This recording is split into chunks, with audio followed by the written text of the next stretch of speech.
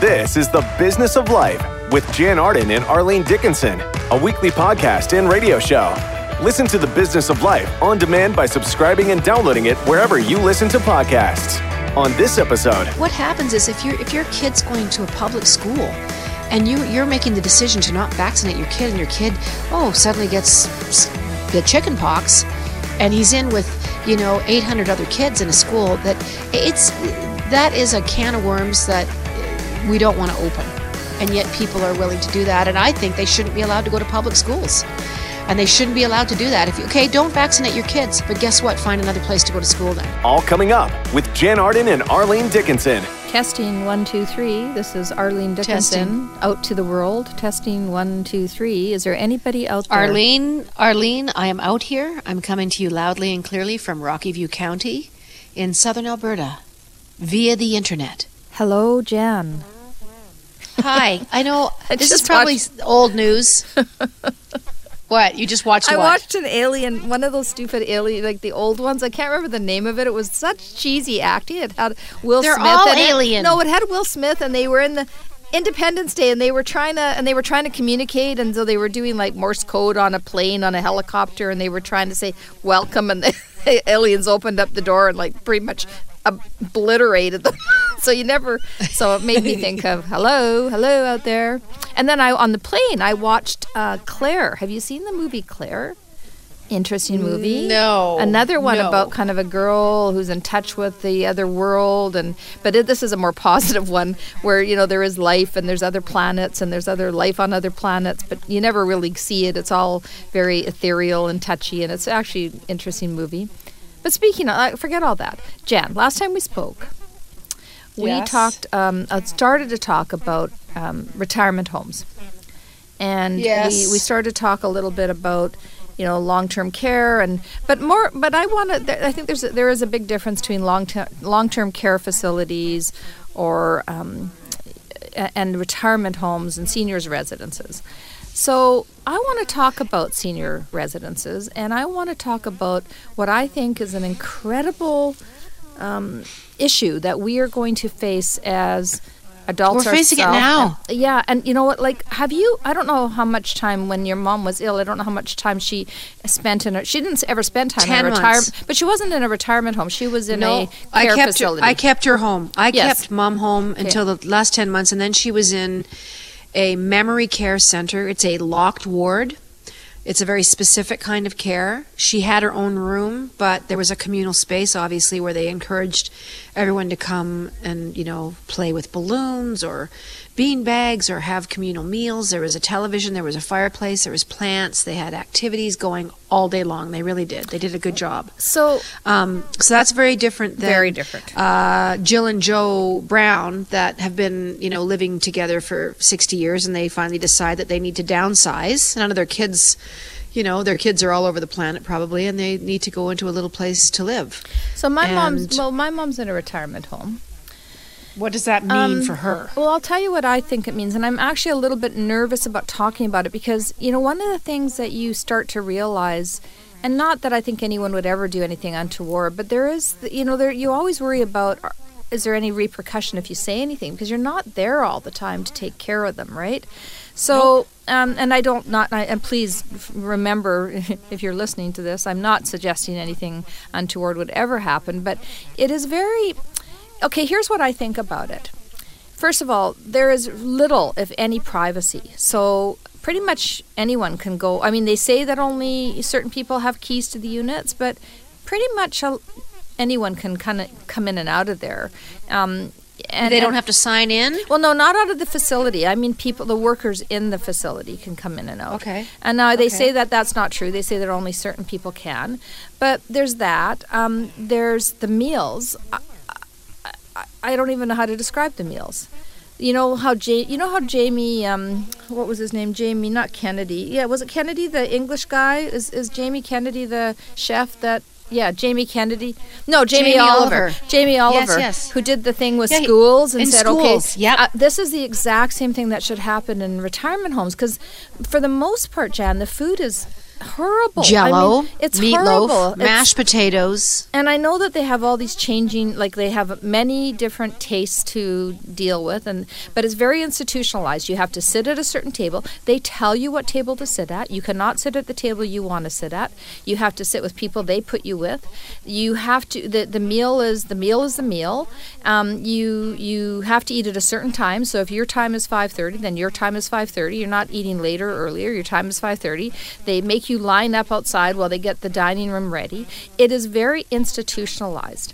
And so it takes away all of the, and this is a retirement home. Let me get this clear. This is not a long-term care facility where people are not able to function on their own. This is a place where people they're older, they still have their minds, their wits about them, and they treat them, honestly, like, to me, like they're very, there's no dignity in it. And again, I don't believe this is true for just the one that I've experienced with my mother. I think this is probably true across the board. But Jan, what does your mother say? But hold on a second. I pay close to $5,000 a month for my mom to be there.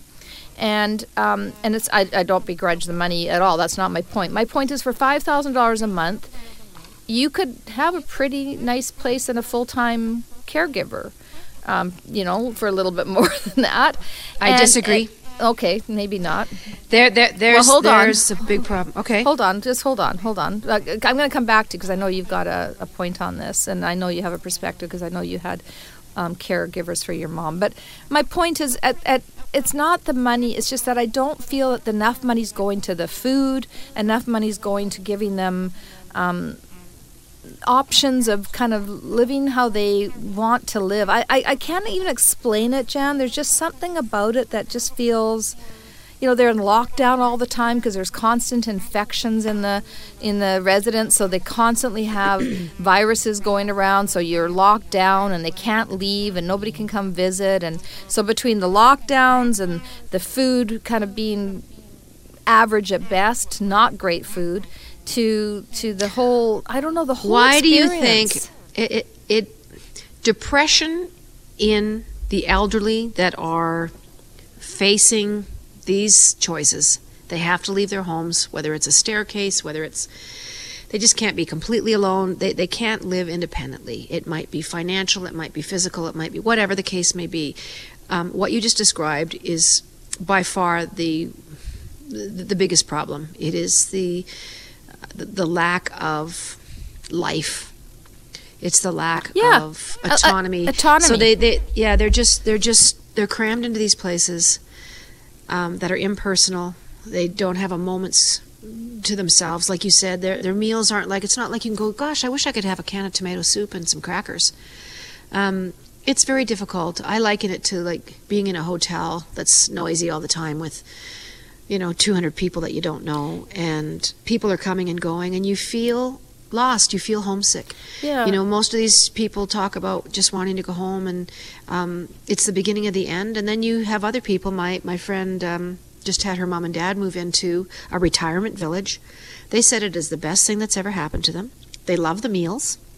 They love the activities. They love the bus taking them around. And like I said, this is independent living. They have their own suites. They have kitchenettes. They have a little stove. That sounds like where my mom is. That's exactly the same. They have a little washer and dryer in their suite. Oh, she doesn't have a washer and dryer. Well, they absolutely love it.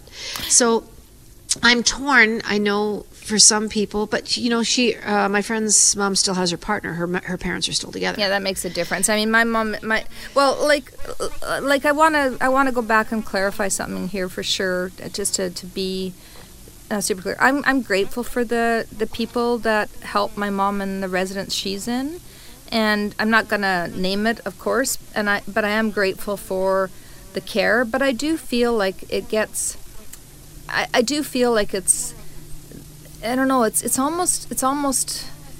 just too closed, And there's so many lonely people. Jan, I got it. Can I share a quick story with you? Not to do with my mom. Yes, go, please. When I was taping my new show, Under New Management, one of the things we did is we went to go visit a senior's residence, and it wasn't the one my mom was in. It was a brand new residence. It was beautiful. And when we got there, the crew was all getting out of the cars and getting the cameras all ready. And there was this beautiful, and I mean absolutely beautiful elderly woman sitting on the park bench outside the home. And she was sitting there, and she had a picture in her hand, and everybody's bustling around, and she's sitting on this park bench, and she had her makeup on and her clothes all ready, and so I sat down beside her while the crew was all setting up inside, and I said, just said introduced myself and said, how are you? And she said, great, and she told me her name, and I said, who's in your picture? And she had a picture of herself and her husband and her 5 children, and she showed me this picture. It's going to make me cry. Showed me this picture, and she said, this is my family, and she pointed out each one of them, and I said, oh, that's wonderful. Do they live close to you? Are they close by? Do they come visit?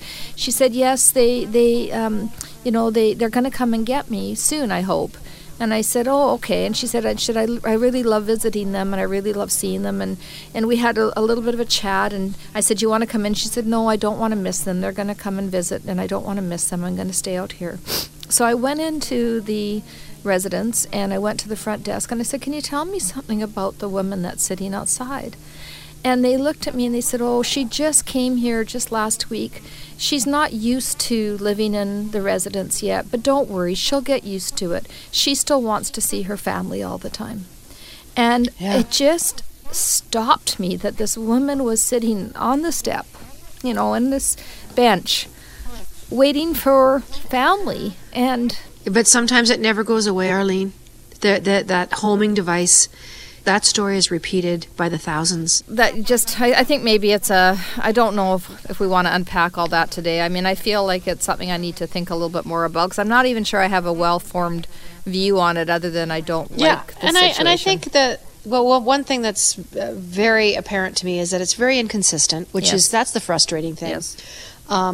I know even finding a memory care center for mom, there was actually a woman, and people do this for jobs, so just if people were wondering, you can pay, it's around $200, which is not terrible.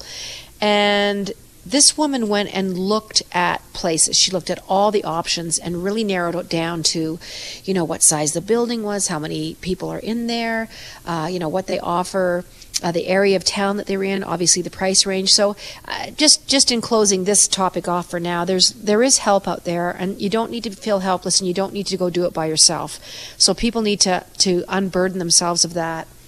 There is, you literally by going online, need help finding, a home for my mom. But there are people that is their job. Sorry, I'm stuttering away here. That's okay. But anyhow, that's helpful. And I will tell you, there are a few people that help my mom in an enormous way, and I'm very, very grateful for them. There's oh my God, the Alberta me too. healthcare system is really quite outstanding. I mean, they do a lot of services that are just fantastic in the home. So let's move on to Jan, do you have a completely different topic? But do you have like a Were you vaccinated, Arlene? Oh yeah. Were you? Me too. Were you? Yeah, God, yes. Yes. I still got the little mark on my arm. Me too, from the smallpox. That's smallpox. Smallpox. So I was, and they actually are just finding out that now they're saying, I actually was listening to this just this week. There's they were saying that initially when the guy did the study that said that children who get the measles vaccine are more likely to have autism. Do you know how many children he studied? How many cases he studied? 6? 12. Okay, so that I knew it was something ridiculous. Became the foundation for what he said was factual. But what happened then after he published that, which what I would consider a non-evidential, study of 12 cases that he looked at and said that, whatever the percentage of the ones that had the vaccine got autism. Now they're finding out that it's actually the exact reverse. And so now they're doing major studies on it. So what happened is he published that, and then it got onto Facebook, and it got into social media, and it became a thing. Like suddenly it got spread everywhere as factual and the truth, and people got afraid to vaccinate their children because they were afraid that they were going to harm their kids. And now there's a epic number of cases of measles happening all around North America, where it something that was eradicated for many years, and decades, putting kids at even more danger. And I just find it. But this is back to, where is social media's responsibility on this? Like Facebook was Facebook knew the content that they were promoting, and they were doing it through I guess through paid ads, and people that had a vested interest in making this truth their reality. Was it Jenny McCarthy that went out there and told the world that was why her son had autism, and then everybody believed it? And honestly, it's just, to me, it's fairly irresponsible to base all of this on a study that had 12 children in the study group. What do you think? Yeah, it's a really, really, really hot debate right now with the anti-vaxxers. But I'm sorry, the stats don't lie. And yes, there's exceptions to every rule. A lot of times people say, I've got 3 kids and one of my kids has a certain condition and we can't do these vaccines. It's okay, I get that. There's exceptions to every rule. But generally, as a rule, the history shows us. I mean, when you look at something like polio, an anti-polio vaccine that literally changed millions and millions of lives. I mean, people, young adults that were crippled, that spent God knows how long in iron lungs back in the day. I mean, measles, chicken pox, a litany of childhood diseases that hundreds of years ago killed millions. Polio, and we have been free of these.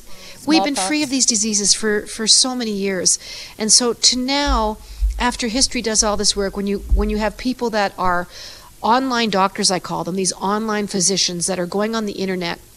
And I would venture to say that 95% of the crap that you're going to find on the internet is not proper documentation.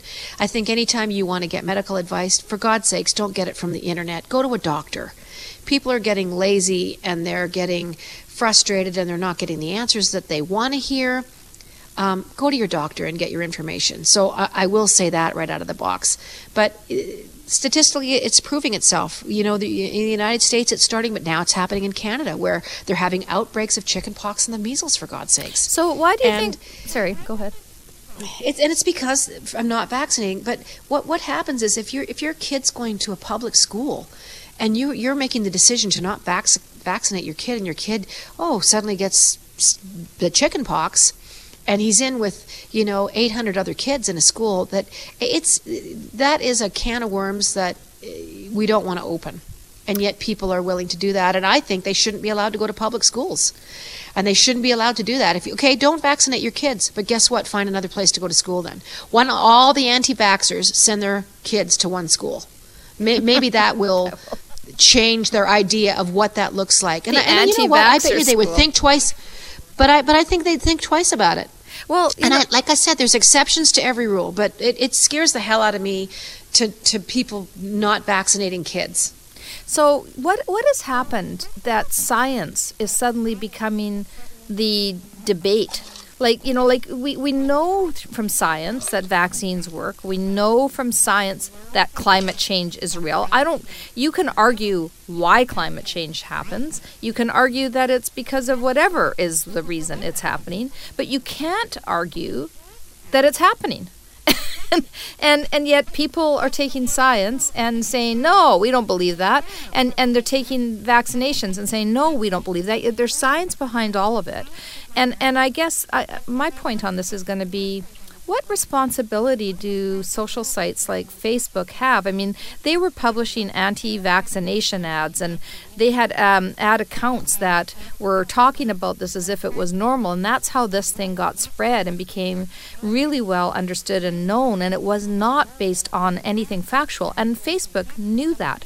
And, and not to compare the two, but also to just, those face cream ads that I've told you about where, that people are out there and they show my face and other people's faces and they say, try this cream and, you're going to look young, which are a complete scam. I say that social media sites are also guilty there because they're taking the advertising dollars from those people. Yeah, and aren't they hunkering down now at Facebook? Aren't they kind of changing their policies and with the anti-vaxxer, any kind of, well, I call it propaganda that they're going on there. I liken it to fake. I liken it to fake news of any kind. Hold on. But I think that Facebook has just very recently changed its policies on people taking out ads or anti-vax. I don't know if you'd call them groups or what you want to call them, but they're just not letting a lot of that through. They really are screening it more carefully, because I know they're endangering lives. Millions of lives are at risk. You're talking about that they're clamping down, but what I read about it, and you correct me if I'm wrong, it's saying that the vaccine misinformation will appear less frequently in news ads, public and private pages. Well, that's good. And recommendations. Well, okay, less frequently, it's still going to appear, but we're just not going to use it as much, or we're still going to take the ad money. I think at the end of the day, there's a responsibility for somebody to check. I can't go on television, Jan. I could not do an ad for this and put it on national television, or put it into a magazine, like a credible magazine, where if I wanted to take out a full-page ad in a magazine, I don't think I could do it there, because they have standards groups that actually look at these ads and say, no, this cannot go on air. We have a responsibility to only put the truth out there. Why can't I do it on social media? Well, you shouldn't be able to. No, but I can. It's across the board that's... I don't know how we were going to perceive this period of time, to be honest. I don't know how I don't know how we're all going to look back at sort of this birth of the internet. Because let's face it, in the big scheme of things, this is all very new. This technology, the internet itself, I mean, we're looking really at the last 20 years of the emails, the texting, the way technology has connected us. And I think we're on this giant learning curve. And I think we will look back at this and look at the misinformation, how people were being ripped off, how people were being blackmailed, blacklisted, how we were getting our information. I mean, the news used to be this very regal. If you saw somebody on the 6 o'clock news telling you what was going on in the world, you took it at face value. And I think now people are really struggling when they look at news of any kind to pick through what's real, what isn't real. And so the irony is that they're turning to find out their own facts. And when you talk about us dealing with science, so they hear about vaccines, but they're not sure because, I read this somewhere, blah, blah, blah. So now they're looking for their own information. And like you said, they're finding all these half-truths, all these things, studies done on 12 individuals that suddenly gets blown into a worldwide study shows that autism, sorry about my dog, this is real life people, so they're getting their information. It's like a house of cards. Right. Where do you begin and end? But, when did the news channels become the commentary channels? Okay, this is the difference. News, the days you're talking about, news was news. In fact, they could not give an opinion. Their whole thing was about not giving an opinion. They were actually just telling you what was going on. And today, Fox or CNN or any of the networks that are out there that have 24-hour news channels, they're commentary channels. They are not news channels. They are opinion pieces written by journalists who are trying to get eyeballs on their station. And I'm sorry, I got to disagree with you, Jan, on the whole, we're just learning. I'm a marketer. I know darn well that these guys have known for a long time the value of the information they are collecting. They've understood the value of the advertising dollars they're taking. They know exactly how to shut down the stuff that is wrong, but they choose not to. This is much more purposeful than you would think it is. And there is an abuse of privacy that is, to me, frightening in terms of what they're doing with our data. And I'm agreeing with you. I'm agreeing with you more or less. I think you might have misunderstood. I think when we look back at this piece of time and how we are manipulating people and how that information is being used and misused, I think will be very interesting. I think the internet's going to be a lot different even 20 years from now. I think there'll be much better screening. I think they're going to use a lot more scruples and I think there'll be a lot more dedication to truth. I believe that. I think right now we are living in the most precarious times as far as the information highway and what's real and what's not real. And we're seeing it affecting elections. We're seeing it affecting, like you said, climate change, people's health and well-being. All those crazy things people are thinking will help their health. I liken it to the snake oil salesman that used to roll their wagon into these small towns, and they would sell a bottle of something to these unsuspecting people that said, this will cure your stomach ailments, your eyesight, it'll help your sex life, it'll get rid of dark spots. Do you know what I mean, Arlene? Mm-hmm. It's like, we haven't changed how we treat each other. It's still, that wink, wink, nudge, nudge, and let's just see how much wool we can pull over people's eyes. Unfortunately, people are getting information off the internet, even when there's something wrong with their kid.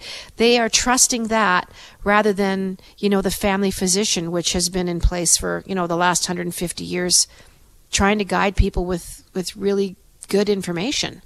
So the sky's the limit to how parents are navigating all that stuff. I still wish, and I'll keep saying this, go to your doctor, go to your family doctor, and try and get, some really solid guidance and mentorship, and do not rely on the internet, full stop. Well, and add to your go to the doctor, start to protest what social media sites are doing. Start to have a voice around the abuse of information, the lack of, you listen to Jack from Twitter or Zuckerberg from Facebook. You listen to what they say versus what they do. And I can tell you what they're doing. Twitter, there is absolutely no reason other than revenue, other than dollars. There is no reason. That is not to create a better dialogue. It is not about freedom of speech. They say they will shut down people that are biased in certain things, and yet they have some of the world's most large profile people, including Donald Trump, saying whatever the heck he wants and doing and saying and making things that are derogatory, mean, and racist and bigoted and prejudiced. But they'll do that because it brings eyeballs to their site. And so I think people have to start being much more vocal. I mean, I use that platform, so do you. I think there's a place for that platform. I appreciate that platform. I get a lot out of it. Same with Facebook, Instagram, LinkedIn, everything's owned by everybody nowadays, the same people. But Facebook and Instagram are, at least. And I think we have to have a voice. This is our privacy. This is our lives. This is our, I don't know, I can get on and on about it. Let's talk about something else. What do you want to talk about? But on a smaller scale than that, I still go back to these even us as adults, trying to get likes. Kids, young adults, grown-ass adults, doing things, putting stuff on their social media to get likes. And it's the same with advertisers. You talk about getting eyeballs onto a page, whether it's Fox or CNN or what have you. How can they get the viewership? They're always fighting for those numbers, But it's like, we're all doing it on a smaller scale. My picture got 1,000 likes, or my comment got 1,800 likes, or I only got 30 likes on that. I thought it would get more. Like, I always think about that. I'm going, what the hell are we doing? It really is. It's a weird time. It's a fascinating time, and there's parts of it that I really love, though, Arlene. And I know we want to move on, but there's just parts of it that I really love, that I find so fascinating. And I've met a lot of really cool people on the internet that I would never have known in a million years. Oh, wait, I want to tell you about something. That reminds me of something. So good. Okay, something good, something positive. Yay! So, speaking of meeting people on social media, all right? Because I agree with what you just said. So I don't want to sound like everything's bad, but I agree with So there's a guy called the Poetry Bandit. The Poetry Bandit. Ooh, I like it already. He is in BC, and he actually sent. I'll tell you the story here. It's a great story. So we connected. So I think I liked Brittany Oakman's poetry on Instagram. She's a beautiful poet. She now lives in Scotland. She's a fantastic Canadian. She was also from BC, and I was kind of promoting her site because I just loved what she wrote. It was beautiful poetry and absolutely stunning. So I follow her, I'm promoting her, and this guy called the Poetry Bandit sends me a note saying, thank you for helping promote Canadian poets.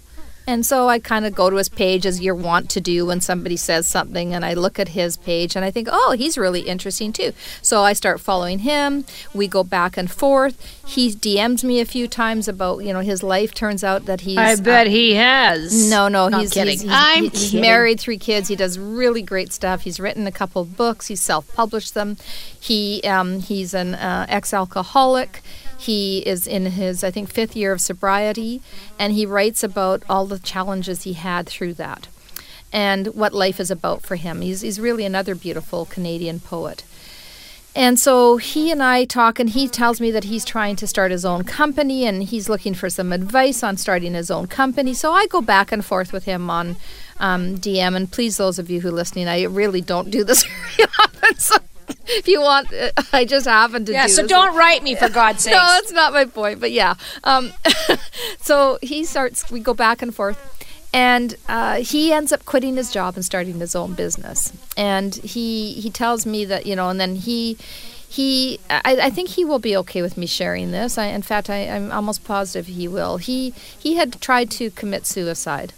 And he had gone to a hotel in Vancouver, and a long story short, he was going back there with his wife on the anniversary of his, I believe it was of sobriety.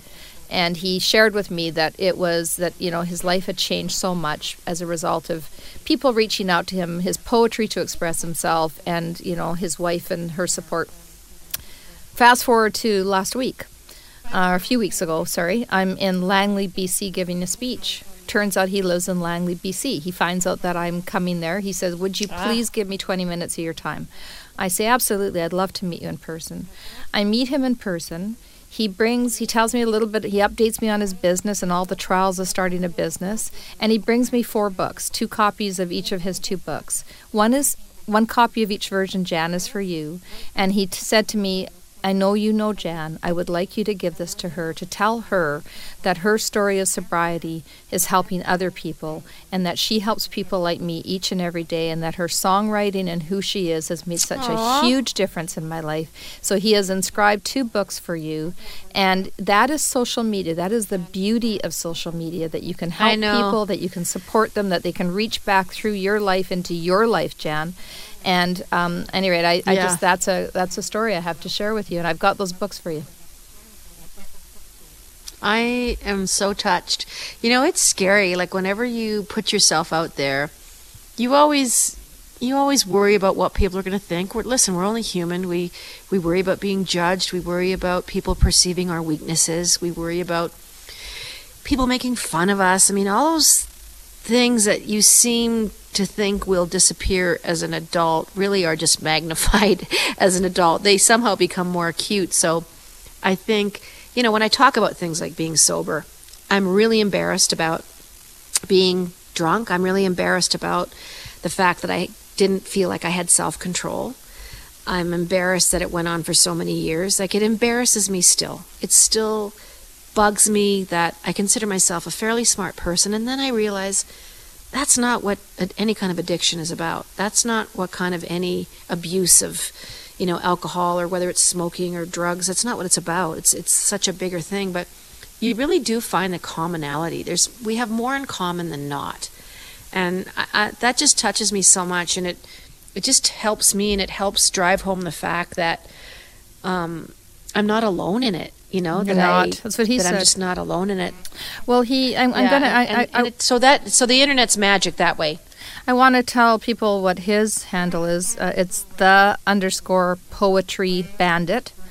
I just literally opened his Instagram. Here's a poem he wrote. I wasn't given a second chance just to play it safe. Mediocrity can kill, and I am done with dying. He's beautiful. Brittany Oakman, I think supporting poets and poetry is really important. She has also written some absolutely wonderful things. Here's one of hers. I've come too far to let my own self-doubt get in the way of my goals. There's things that I think I'd encourage all of you who are looking for just words of encouragement, words of people who understand what darkness feels like and what despair feels like and have come out the other side of it, and who can share through poetry. Jan, you share through music, and which is also full of poetry. And I think artistically speaking, if you can be creative and you can express yourself, I think that can help you get out of a lot of places that are deep in your mind. Oh, absolutely. Absolutely. My friend's daughter was really struggling. This goes back like 15 years ago, and I remember her talking about she was struggling in school, and she was very sullen, and she wasn't communicative, and my friend enrolled her in drama. Mm-hmm. Her kid actually said, "Yeah, I'll try it," and it was an extracurricular thing, so it was with different kids than the school. And I thought that was kind of important too. This was an after-school separate project that it was new kids. It was nobody that knew you and nobody that knew your history.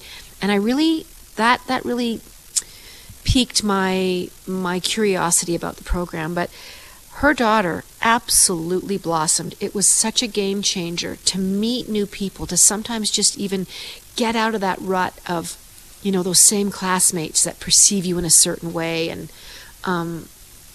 that was really important for me growing up too. I mean, as much as sports were, you're on the same team with the kids that go to your school, but you played kids from other schools. You met new people. And I can't stress to parents how important that is for kids to just be able to look outside of those same relationships where sometimes the kids feel stuck in a rut. I know that's how I felt. I don't know if you felt that way, but just meeting new people has really changed my perspective. And it still to this day does, Arlene. Like, I know it's harder to make new friends as you get older, but, I love that story about him on the internet, the poetry bandit on the internet, because it really literally is making those new connections. Yeah, and that's a good part, right? You never think you have room for people, but you do. Yeah. And you don't have to have a full-time relationship with those people. You can come in and out through social media and see what they're up to and touch base with them without it taking an enormous amount of time, but still feeling in touch with somebody that you never in a million years would have met otherwise. I never would have met him otherwise, and I never would have had those books for you to sign, and you never would have known that you touched that individual's life at his darkest moments. So I think these are things that we can all take away that's good about social media. And that dog is not happy. Listen, she's really happy. She's super happy. So I'm in rural Alberta, and there's a lot of wildlife. So there is now deer in my yard. And they are looking over at my little dog like she is a chicken McNugget. And they just don't care. So they're digging in this. It's really beautiful. It's just in my front yard here. And they're just sauntering through, and they seem very unconcerned about my tiny 5-pound dog. Gee, I wonder why. Anyway, that's this is real life, boo. It sounds like something from what's that show? What's that show that was out in the wilderness? Little House. Gilligan's Island. Gilligan's Island. Little House on the Prairie. Love Little House on the Prairie. Hawaii 5-0? No. Oh my God. I don't know. There was. Is this another one of those guessing games? This is like Little Women. I remember you trying to guess something of me, and you kept telling me it was Anna Green Gables or some bloody thing. Do you remember that? It was. I think that was like episode 6. Adam would know. Okay, it was something to do with there was animals, and they were living out in the wilderness. Little Red Riding Hood. No. Anyway, nobody remembers. I don't know. Maybe I'm dreaming it. Maybe it was Animal Farm. Animal Farm. George Orwell. Animal Farm. That's it, George. Okay, moving on. One of these days, next time we get together, I want to talk about books. I want to talk about reading. I want to talk about the impact that reading has on our lives. And I want to find out what everybody's listening to. So maybe in the meantime, everyone listening to our show today, text or email or Twitter. Arlene and I. Twitter account. Go to the Business of Life, and tell us what you're reading, because I really want to unpack how people read, why people read. There's a whole bunch of people doing book clubs now, and they're really making it this monthly thing. Like, I have met so many people that are like doing these book clubs. My one friend, Teresa, said it's an excuse to drink wine, but I think some people are actually reading these books, and I want to know about that. I have a lot to say about reading and how it's changed my life, so we got to get to that. I know we don't have time today. Okay, so you guys on Twitter, The Business of Life, send us your answers, send us your comments. We'll talk about books next time we get together. Jan, for now, gotta go. This went by so fast again.